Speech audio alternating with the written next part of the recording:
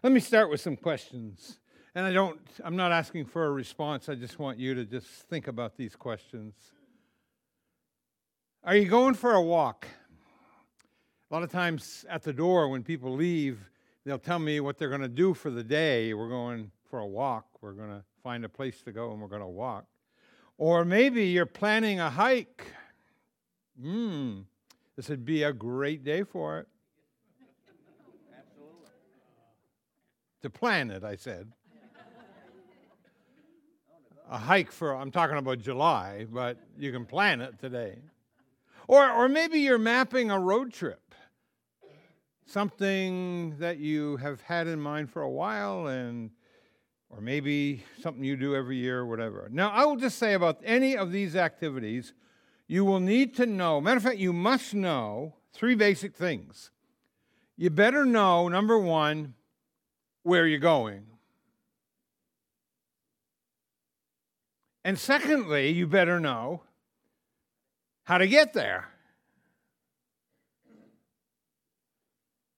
And thirdly, and maybe most importantly, you must know the way back. And that's a great title for a message. Matter of fact, I think I'll use it. The way back. Today, for a little while, I want us to seriously think about faith. Let's all say that together. Faith. Everybody has some type of faith. People have faith in many different things. When we get into our car, we have faith that it'll crank and that it'll take us to our destination. We have faith that our doctor knows what he or she is doing when they examine us and prescribe and etc. Everybody has this mindset of faith of one kind or another. You've already expressed faith this morning in different ways. When you went to turn the lights on somewhere, you hit the switch with the faith that light's going to come on. When you landed here, before you sat down, you exercised faith, and you really exercised it when you sat on the chair, thinking, I think this will hold my weight. You see? Well, you may have had doubts, but you're there anyway. Faith that the lights will come on. Faith that the chair is going to hold you. We all have this mindset. No one can live one single day without exercising faith in one form or another. Faith is also expressed, of course, in the spiritual realm. And for some people, they kind of just hold that out as it's just in the spiritual realm. Well, it isn't. It's in everyday life too. Each of us, regardless of our background or experiences, expresses faith. The difference between the faiths that we exercise in our daily routine, and there are many of them, and our what we might call religious faith is the object of that faith. Faith. F-A-I-T-H. That's the way I spell it. Forsaking all, I trust Him. Everyone places his or her faith in something or someone. The money-hungry puts his faith in the dollar and in the markets and in the material gain, whatever it could be. The humanist puts his faith in himself. The religious person puts his faith in his good works. Don't go there. None of these can save, and none of these can help, because in each case, the object of that faith is wrong. You see, our faith is only as good as the object in which we place our faith. We're told in the Bible that we're to personally put our faith and trust in Jesus Christ. Matter of fact, I heard a whole room full of people just singing that moments ago. We put our trust in Jesus and in Him alone. Nothing less, nothing more, period. In Acts chapter 4, verse 12, we read, "Neither is there salvation in any other, for there is none other name under heaven given among men whereby we must be saved." Now let's read our text verses for this morning. And I'm going to invite you to read with me, and I think they'll show up in front of you. So Hebrews chapter 11, very, very familiar and very popular passage of Scripture. And the writer is really giving us the very true essence of faith. So here we go. And I just invite you to read with me. It's so nice to know that we can read together as one voice. So I'm going to start to read. Now faith is the substance of things hoped for, the evidence of things not seen. For by it the elders obtained a good report. Through faith we understand that the worlds were framed by the word of God, so that things which are seen were not made of things which do appear. By faith, Abel offered unto God a more excellent sacrifice than Cain, by which he obtained witness that he was righteous, God testifying of his gifts. Get this. And by it, he being dead. Ooh. So, to understand what faith is, we must get got to get beyond certain misconceptions about faith. There are people that think that as long as they are sincere about whatever it is they believe and practice, then that kind of faith will be good enough when they stand before God. Here's what the Apostle Paul says, writing to Timothy in 2 Timothy 1:12. Here's what he said. And I love this word. It's one of Paul's favorite words, I think. It's certainly one of my favorite when I read it in Paul's scripture. For I know, K-N-O-W, I know whom I have believed, and I'm persuaded that he is able to keep that which I've committed unto him against that day. But he said, I know whom I've believed. So saving faith, that faith that we're talking about right now, that Paul was talking about right there, is not in an object, it's not in a system, it's not in some self-concocted idea, but it is in a person, and that is the person of the Lord Jesus Christ himself. Let me help you understand. If your beliefs are not founded on that right person, it matters not what else you believe. And Hebrews chapter 11 tells us what real faith is. See, I'm telling you what it isn't, but here we read what it is. Listen, as I read our text again in Hebrews 11, starting at verse 1 and 2 and 3. Now, faith is the substance. Let's say that word together. Faith is the... Okay, let me just unpack this a little bit. You notice that word substance? A good way to understand the meaning of substance is to think of a subfloor. That's what's holding up what is above it. It's what we call the unseen support. So what is faith? Faith is, first, the affirmative response to God's will and God's word. Man possesses faith when he takes God at his word. We don't need to see something to believe it. Faith is the acceptance of something simply because God has said it. But the common statement that so many people use today, and you've seen it, you've read it, you may have said it, well, seeing is believing. The Bible teaches that believing is seeing. Worlds apart. By the way, if I could see it, what is there to believe? Jesus said in John 20, verse 29, he's speaking here to Thomas, he said, blessed are they that have not seen, listen, and yet have believed. John 20 and 29. Now back to Hebrews 11, the hall of faith. Now faith is the substance of things hoped for, the evidence of things not seen. So hope, then, is faith relating to the future, and conviction is faith relating to the present. I want to repeat that. Hope, then, is faith relating to the future, and conviction is faith relating to the present. Then I go down to verse 2. For by it, by what? By faith, The elders, or those before us, obtained a good report. Verse 3 says, through faith we understand the worlds were framed by the word of God, so that things which are seen were not made of things which do appear. Did you catch that? No man was present to witness the creation.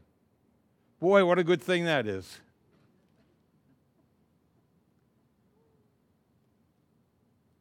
We would have three religions that I can think of: the braggers, the more better braggers, and the most best braggers. Man, is it good. No man was present to witness the creation. So it must be accepted by faith. God created something out of nothing. People say, well, yeah, I put that together. I created that. Well, you put it together and you found some elements that kind of fit, but you didn't create it, because creating, in God's sense, is taking nothing and making something out of it. So that things that are seen were not made of things which do appear.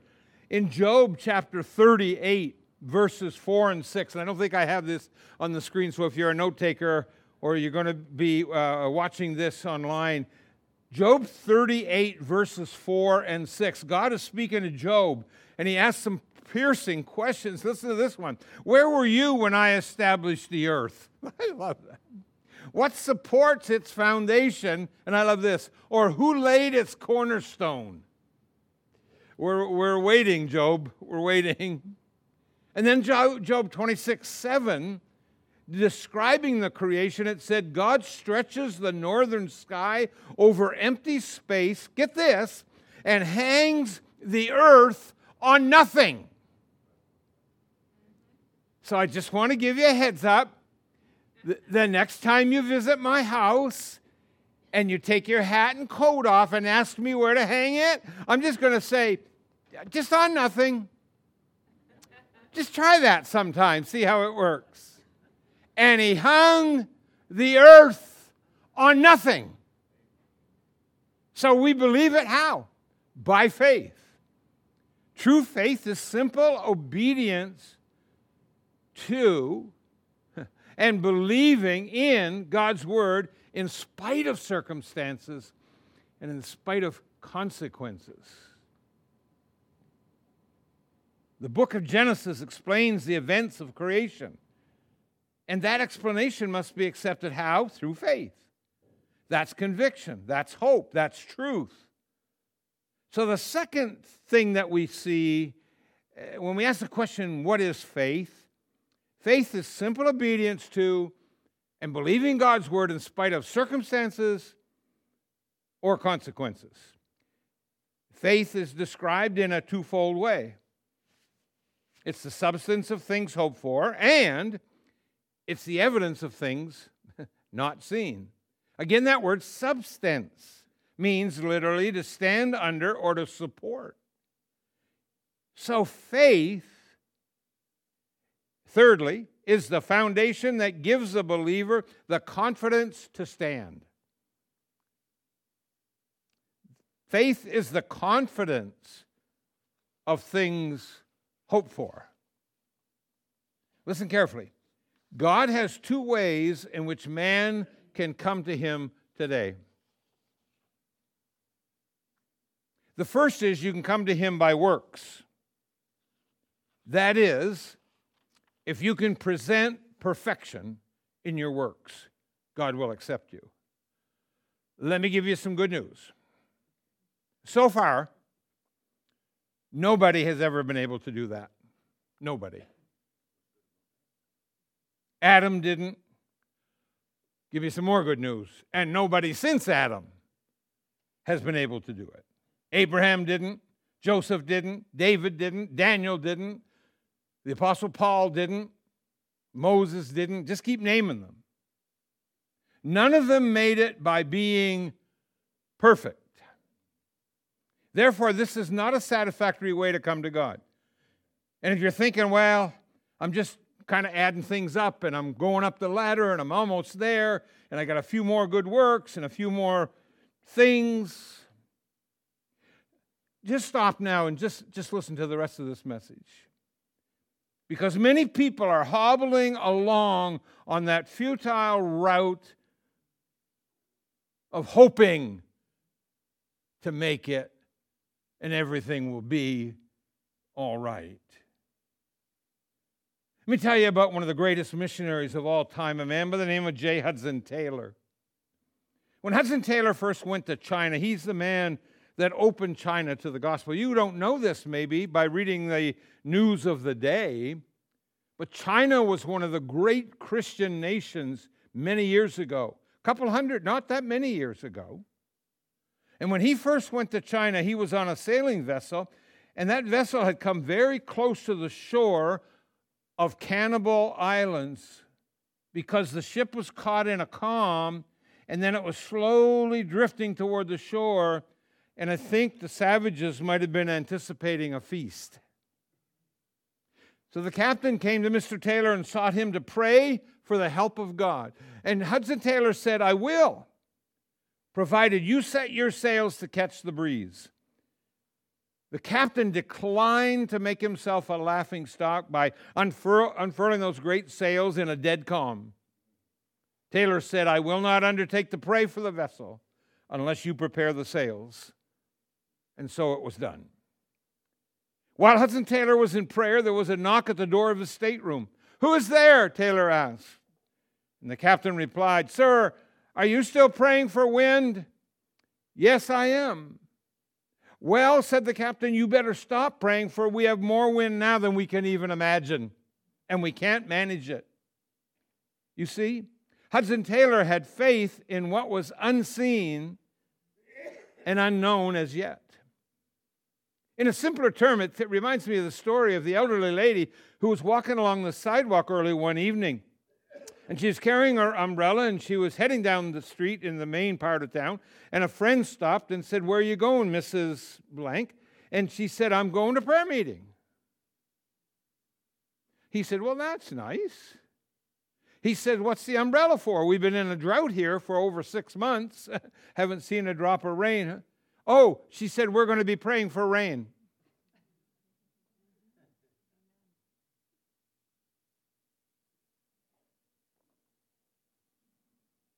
Faith in what is unseen as yet.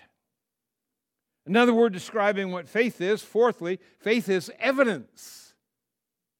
Or it means conviction. Now, faith is the substance of things hoped for, the evidence of things not seen. This is inward conviction enabling the believer to believe things not yet seen. That God is going to do those things, and God is going to do what He has promised He would do.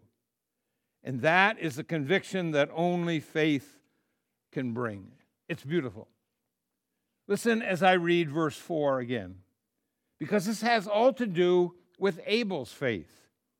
By faith, I love the way that starts, Abel offered unto God a more excellent sacrifice than Cain, his brother, by which he obtained witness that he was a righteous man, God testifying of his gifts. When God testifies of your righteousness, you're pretty well there. And by it, by what? By his faith, being dead, the man still speaks. Even though Abel is dead today, his faith is still speaking out as we read about here from the Word of God. We're reading about Abel right now. We're naming his name. We're talking his story. He's still talking, isn't he? He's still speaking. How? By faith. Notice, by faith, Abel offered unto God a more excellent sacrifice than Cain. How? Because he offered it by faith. Now, here is what we read in Romans chapter 10, verse 17. So then faith comes by hearing, and hearing by the Word of God. Keep that in mind. God revealed to Adam the only way back to him was by a blood sacrifice. Something must give its life. An animal had to be killed. Its blood had to be shed in order for man to come back to him. Now, that was God's way at that time, and it was pointing to the future When Jesus Christ would give his life, he would shed his blood, he would become the Lamb of God who takes away the sin of the world, all the sin, yours and mine. This lamb sacrifice was made known to Abel and to Cain. They both knew it. God would receive no other offering, and it had to be God's way or no way, and God has not changed his mind nor the way back to him at all, even to this very day. Here's what John the Baptist said in John chapter 1, verse 29. And he was a relative.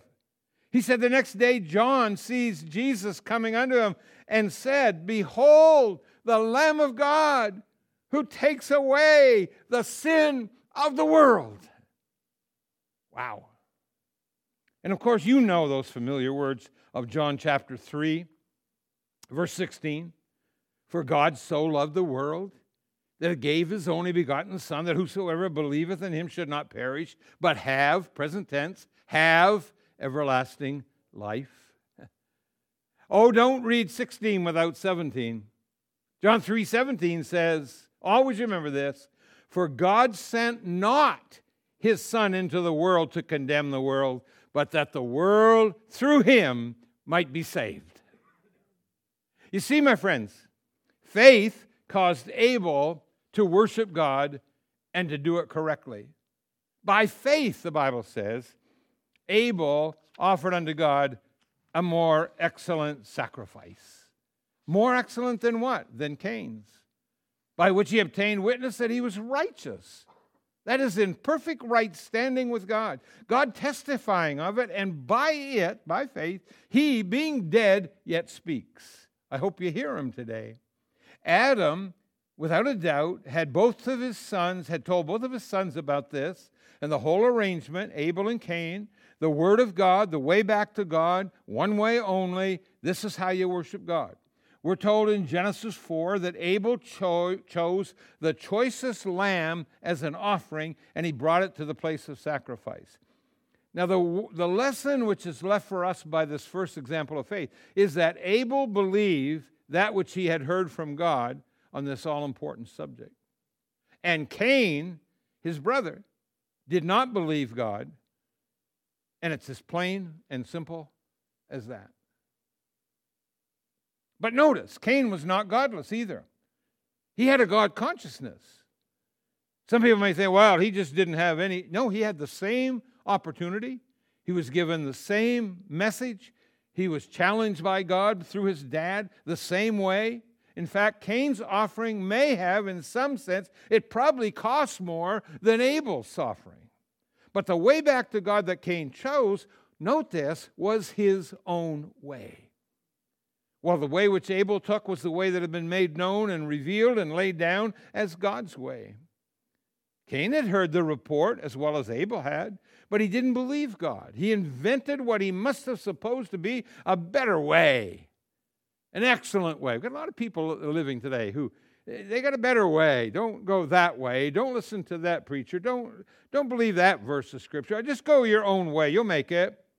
And so in Genesis chapter 4, verse 3, here's what we read. Cain brought the fruit of the ground, an offering unto the Lord. But wait. Just don't read that glibly and leave it. That ground is the very ground that the Lord God had just before put under the curse for man's sin and had said to Adam in Genesis 3, just go back one chapter to verse 17, cursed is the ground for your sake. So Cain brought as his offering to the Lord that which God had pronounced to be cursed. Abel brought of the firstlings of his flock and the fat thereof. What was it that made Abel's sacrifice a more excellent sacrifice than Cain's? We can understand it when we remember what the words by faith mean. They mean that God had spoken, Cain and Abel had both heard, Abel obeyed God, Cain did not. It was a question, as we've seen, of believing what had been spoken as to the way back. The way back to God. God's way back. Call it what you will. Abel took it, by that perfect sacrifice, by the death of a substitute, by the blood of atonement. That was the law of redemption, and afterwards it was laid down actually in Israel's legislation. Then there was man's way back, which Cain invented. It was without blood, devised of his own heart. Right in the same book, back 2 chapters in Hebrews chapter 9 and verse 22, a famous verse of Scripture and a great passage, we read, "Without the shedding of blood is no remission of sins." Cain's was the new theology of the day. And it consisted in not believing what God had spoken and inventing a new way all his own. Listen very carefully, because I think this applies to all of us. I know it applies to me, and I'm pretty sure it applies to all of you.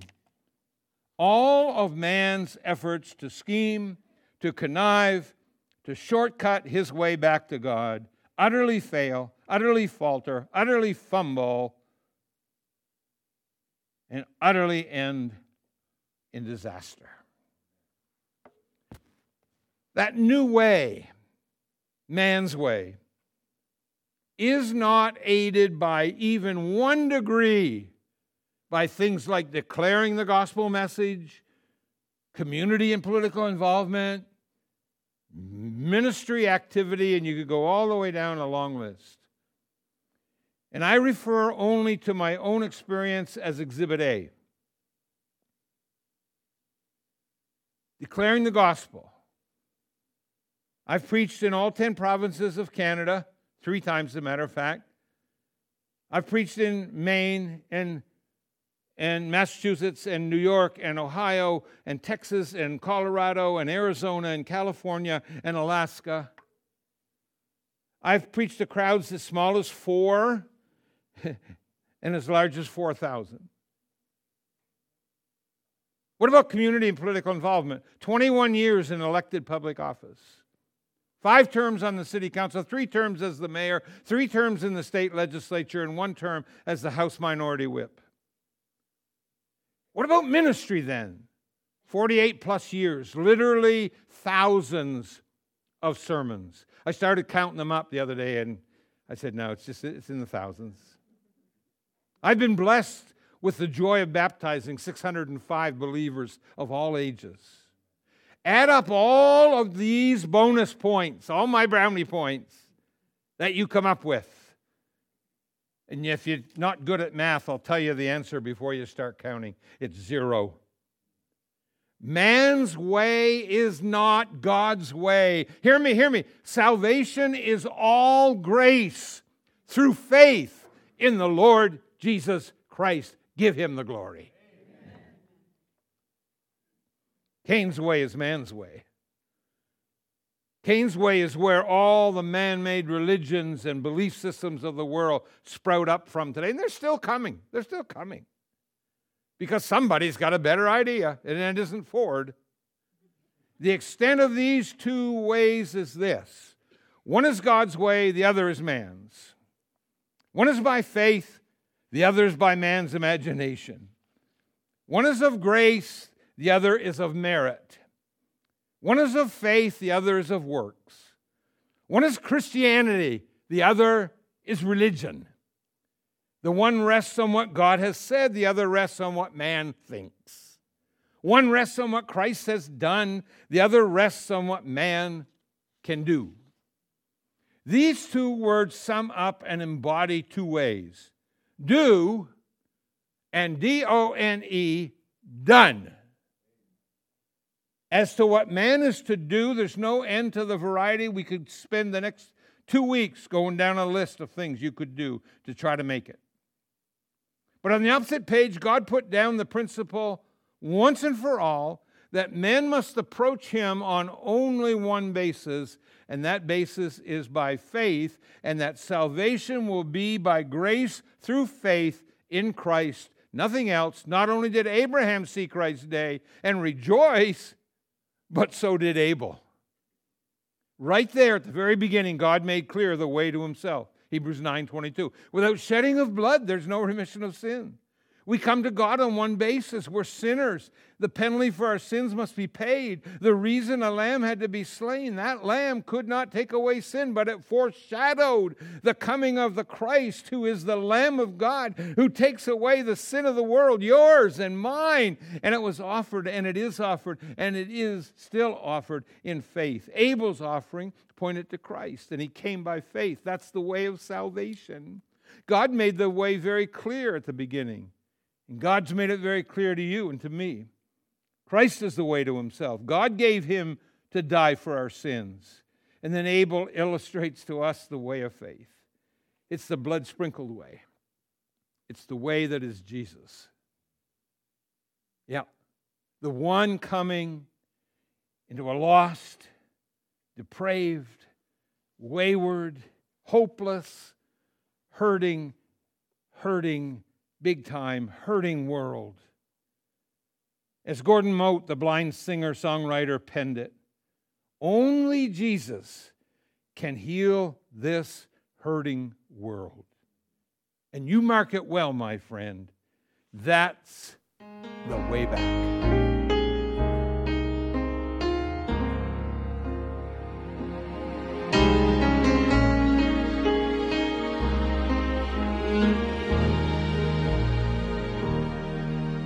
This world will not get better on its own.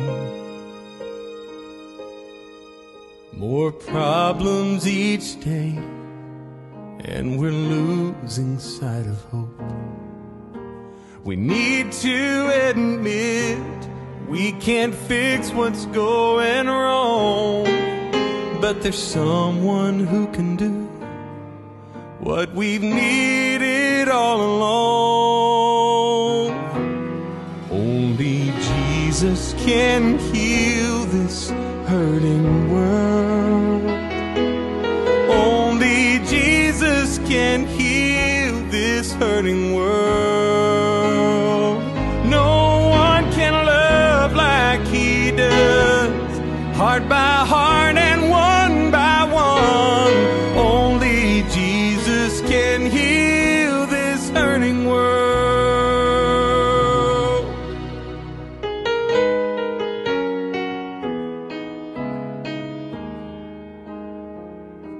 And every corner of the planet is the same. We can't get along because we don't know how to change. No plan formed by man can set us free inside, but the Prince of Peace can reach our wounded hearts and minds. Only Jesus can heal this hurting world. Only Jesus can heal this hurting world. No one can love like he does, heart by heart and one by one. Only Jesus can heal this hurting world. He's a bridge between us, the source of all forgiveness, the night that conquers darkness, the only one who can save us. Only Jesus can heal this hurting world. Only Jesus can heal this hurting world. No one can love like he does, heart by heart and one by one. Only Jesus can heal this hurting world. Every man, woman, boy, and girl. Only Jesus can heal